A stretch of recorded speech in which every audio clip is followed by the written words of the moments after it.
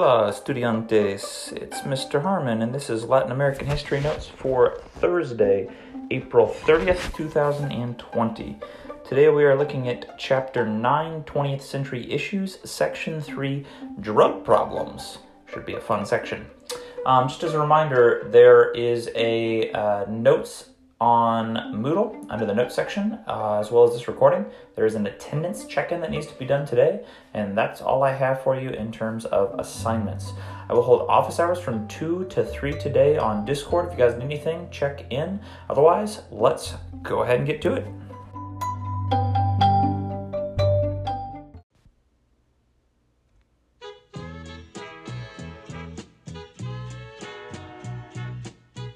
Alright, so what we're starting with here is the history of Prohibition. Kind of a little bit of a background on where the U.S. is in terms of how we're dealing with prohibition and drugs and drug smuggling into the U.S. So where this is going to start is the prohibition of drugs in Colombia is going to be based on laws actually made in the U.S., not in Colombia. I'm dealing with prohibition in the U.S. So in particular, we start with one very important drug law in the U.S. called the Harrison Narcotics Act of 1914. This is our first real law that's going to ban opiates and cocaine. Even though cocaine really hasn't hit the U.S., opiates have, and so there's kind of a concern of those, and then what might develop once the opiates are gone, which we think will be cocaine. So originally the Harrison Narcotics Act is our first major act banning drugs. About 23 years later, we're going to update the Harrison Narcotics Act to include other drugs such as marijuana, tobacco, and alcohol. Now, it's not that we're going to ban those, but it's that they're going to be controlled substances. Eventually, they updated again in 1964 through 1968 to include what they'll say are stimulants, depressants, and hallucinogens. And again, they'll classify these as certain levels of narcotics. So they're going to be banned and be punished for what ones you are specifically taking or controlling or selling.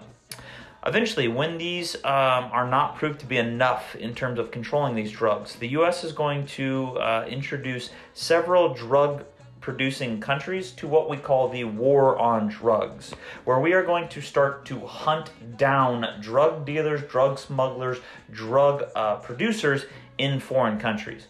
This becomes really big under two presidents, Reagan in 1980 to 88 and Bush Sr. from 89 to 92. And we'll get more into that momentarily here. So the next section we're looking at here sets up kind of what's going to be happening in the drug-producing countries. So the first thing we're starting with here are the cartels of Colombia. Go ahead and cue the Narcos music right here. Anywho, while the U.S. and other countries are kind of fighting against drug production and drug trade, regardless of that, it's simply too hard to resist the amount of money and the amount of demand that is coming in for drugs. And that's really why we see the drug cartels take off and drug production take off in a lot of countries, especially in poor countries where they don't have anything else. It's like, we need money, drugs are what is going to be driving that money. So for the U.S., one of the earliest, most successful cartels that we are going to be dealing with is a group called the Black Tuna Gang in the early 1970s. So this is the first group really to massively smuggle in drugs to the U.S. And over a 16-month period before they get busted by the U.S. government, they will smuggle in around 500 tons of marijuana to the U.S. I'm not good at math, but we're talking somewhere in the ballpark of 1 million pounds. That's not just a little bit of reefer, that's a whole lot of pot. So this group does show up on the U.S. government's radar, and that's why they will be taken down eventually. That being said, this is simply the first of many steps to bigger, better, scarier, more dangerous, but more lucrative drugs. Once it's realized that there's a market in the U.S., it's like, boom, let's go for it. Let's see what we can get out of the U.S. So the 1980s is going to see a push for two huge drugs. The number one drug is going to be cocaine. However, that's not really made in the U.S. It's made outside the U.S., and so there's going to be a push to bring that in. And then heroin is going to be the second one, which does tend to get made in the U.S., but also for the most part is coming outside the U.S. So cocaine for the most part is coming from South America. Heroin for the most part is actually coming from Mexico. And we are going to see that these two drugs are what are going to start the large, lucrative cartels, both in South America and in Mexico. So with South America, we're actually looking at two really big cartels, kind of how those will break down and they will turn into smaller, more dangerous, I would almost say, cartels. So first of all, we have the Medellin cartel, which you would know as the Pablo Escobar cartel. So the Medellin cartel, named after the city of Medellin in Colombia, will form in 1976 and will hold some form of drug smuggling power until 1993. As I already said, this is led by the infamous Pablo Escobar. The Medellin cartel will rise to prominence importing coca, or the coca leaf, the cocaine leaf, from Bolivia and from Peru to Colombia, and then turning the coca leaf into cocaine, which will then be transported to one of three states: Florida, New York, and California. Those were the bull markets that they were after. Eventually, they were so especially well known for their product that they become like the big drug cartel of the world. Not just the U.S., the world. That being said, with the development of this massive drug industry will come violence. Other people are going to want to move in and get in on that industry, get in on that money. Or, if you're the U.S. government, get in on stopping that from coming to the U.S. And so, of course, violence will develop. For the Medellin cartel, we really see that kidnapping and murder of politicians will become common. Destroying law officers and killing law officers will become common. Going after journalists and even going after innocent bystanders becomes very common practice. It gets to the point where actually they will start to fight their own government for the production of drugs and for money. Friggin' cool story. At one point, actually, Pablo Escobar becomes so famous that he runs for Senate in Colombia, and he gets a Senate seat. Now, he walks into Senate, and they're like, this is a joke, and they kick him out of Senate, so he's only in for a brief period, but like, how crazy is the power of that guy? So I will say, while Escobar is an interesting figure, while he is loved by some Colombians, he is really, really hated by the government of Colombia, which is very much inspired by the U.S. government. Eventually, they will track down, find, and gun down Escobar, and this is really pushed through help of the U.S. CIA and the U.S. DEA. And if you ever have a chance to watch Narcos on Netflix, that's what it is about the Medellin cartel, its development, and then it is about Escobar ultimately in his life. Now, the second major cartel and the second part of Narcos, if you ever have time to watch this, is about the Cali cartel, which is the second major cartel to develop in Colombia. So they develop a little bit later in 1977, so just a year after the Medellin cartel, and they actually hold prominence until 1998. So after the Medellin cartel falls, the Cali cartel becomes the big cartel. This is going to be led by a guy named Gilberto and his brother Miguel Rodriguez Orejo, and then it is also by a third-party guy named Jose Santa Cruz Londoño. So this group actually starts not with drugs, but with kidnapping people, and eventually they will switch to marijuana, then cocaine, and then heroin. Cocaine is the big thing that they are really going to develop. At their height, they are pulling in around $7 billion a year as a cartel. Like, that's insane money that they are pulling in by themselves. They will provide the major competition to the Medellin cartel, obviously, and they will also weirdly play, maybe not weirdly, but play a pivotal role in the downfall of the Medellin cartel.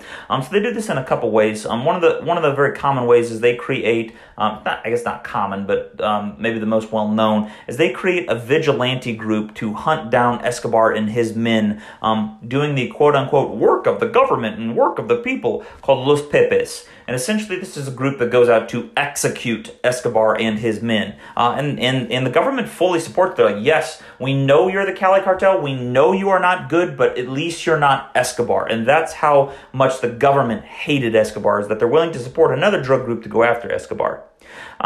Regardless, that's one of the ways they will try and bring down Escobar. The other way they'll try and bring down Escobar is by undercutting his markets in New York, in Florida, in California, and in different states as well.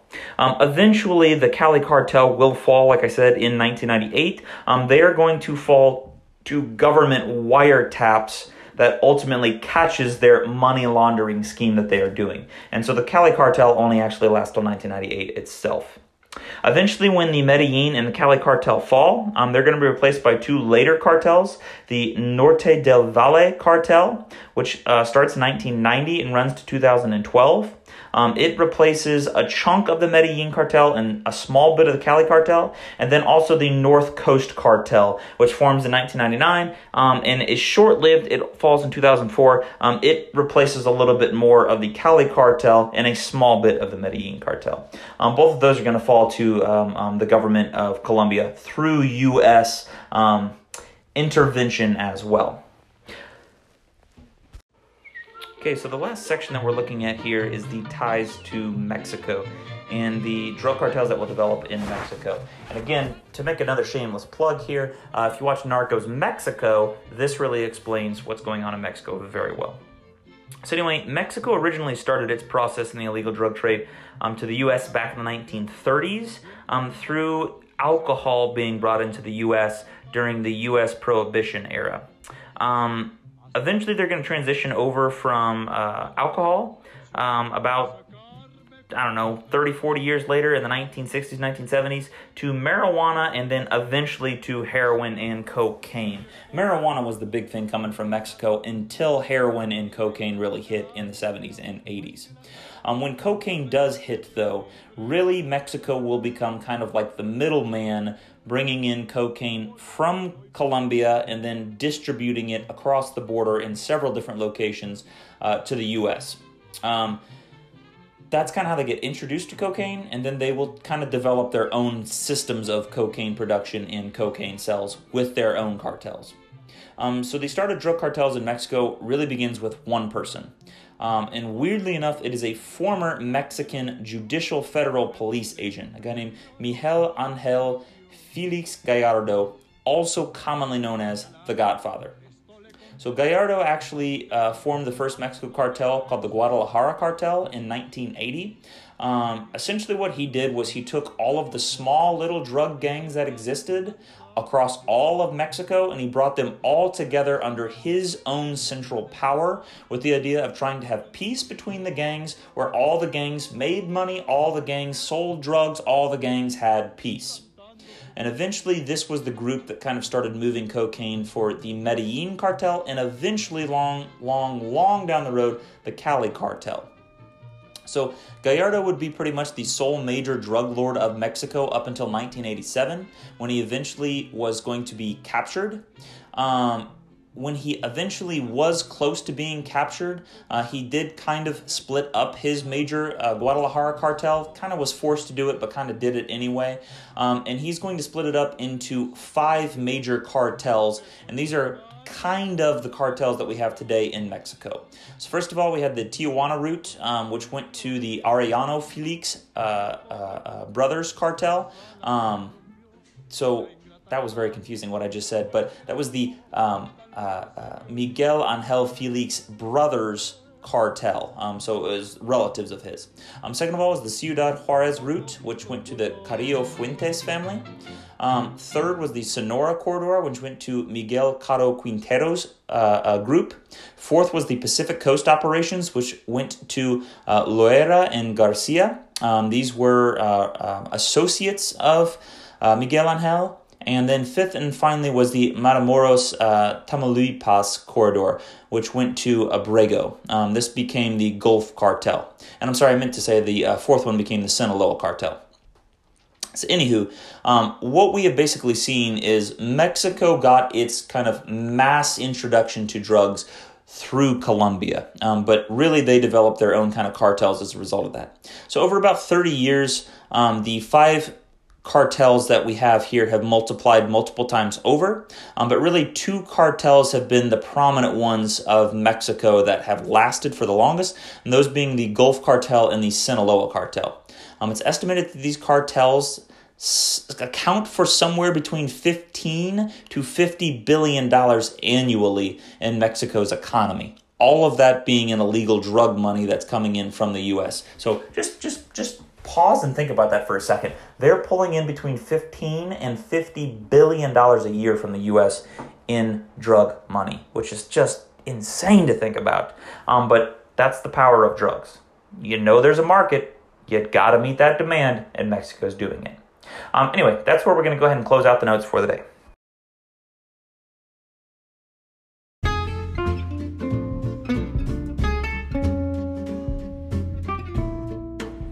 So as a reminder, this was Latin American History Notes for Thursday, April 30th, 2020, covering Chapter 9, 20th Century Issues, Section 3, Drug Problems.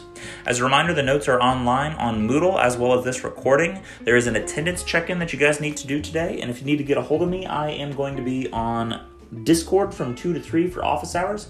Otherwise, shoot me an email if you need me. With that, guys, take care, stay safe, wash your hands, keep your social distancing, and I'll talk to you later. Have a good one.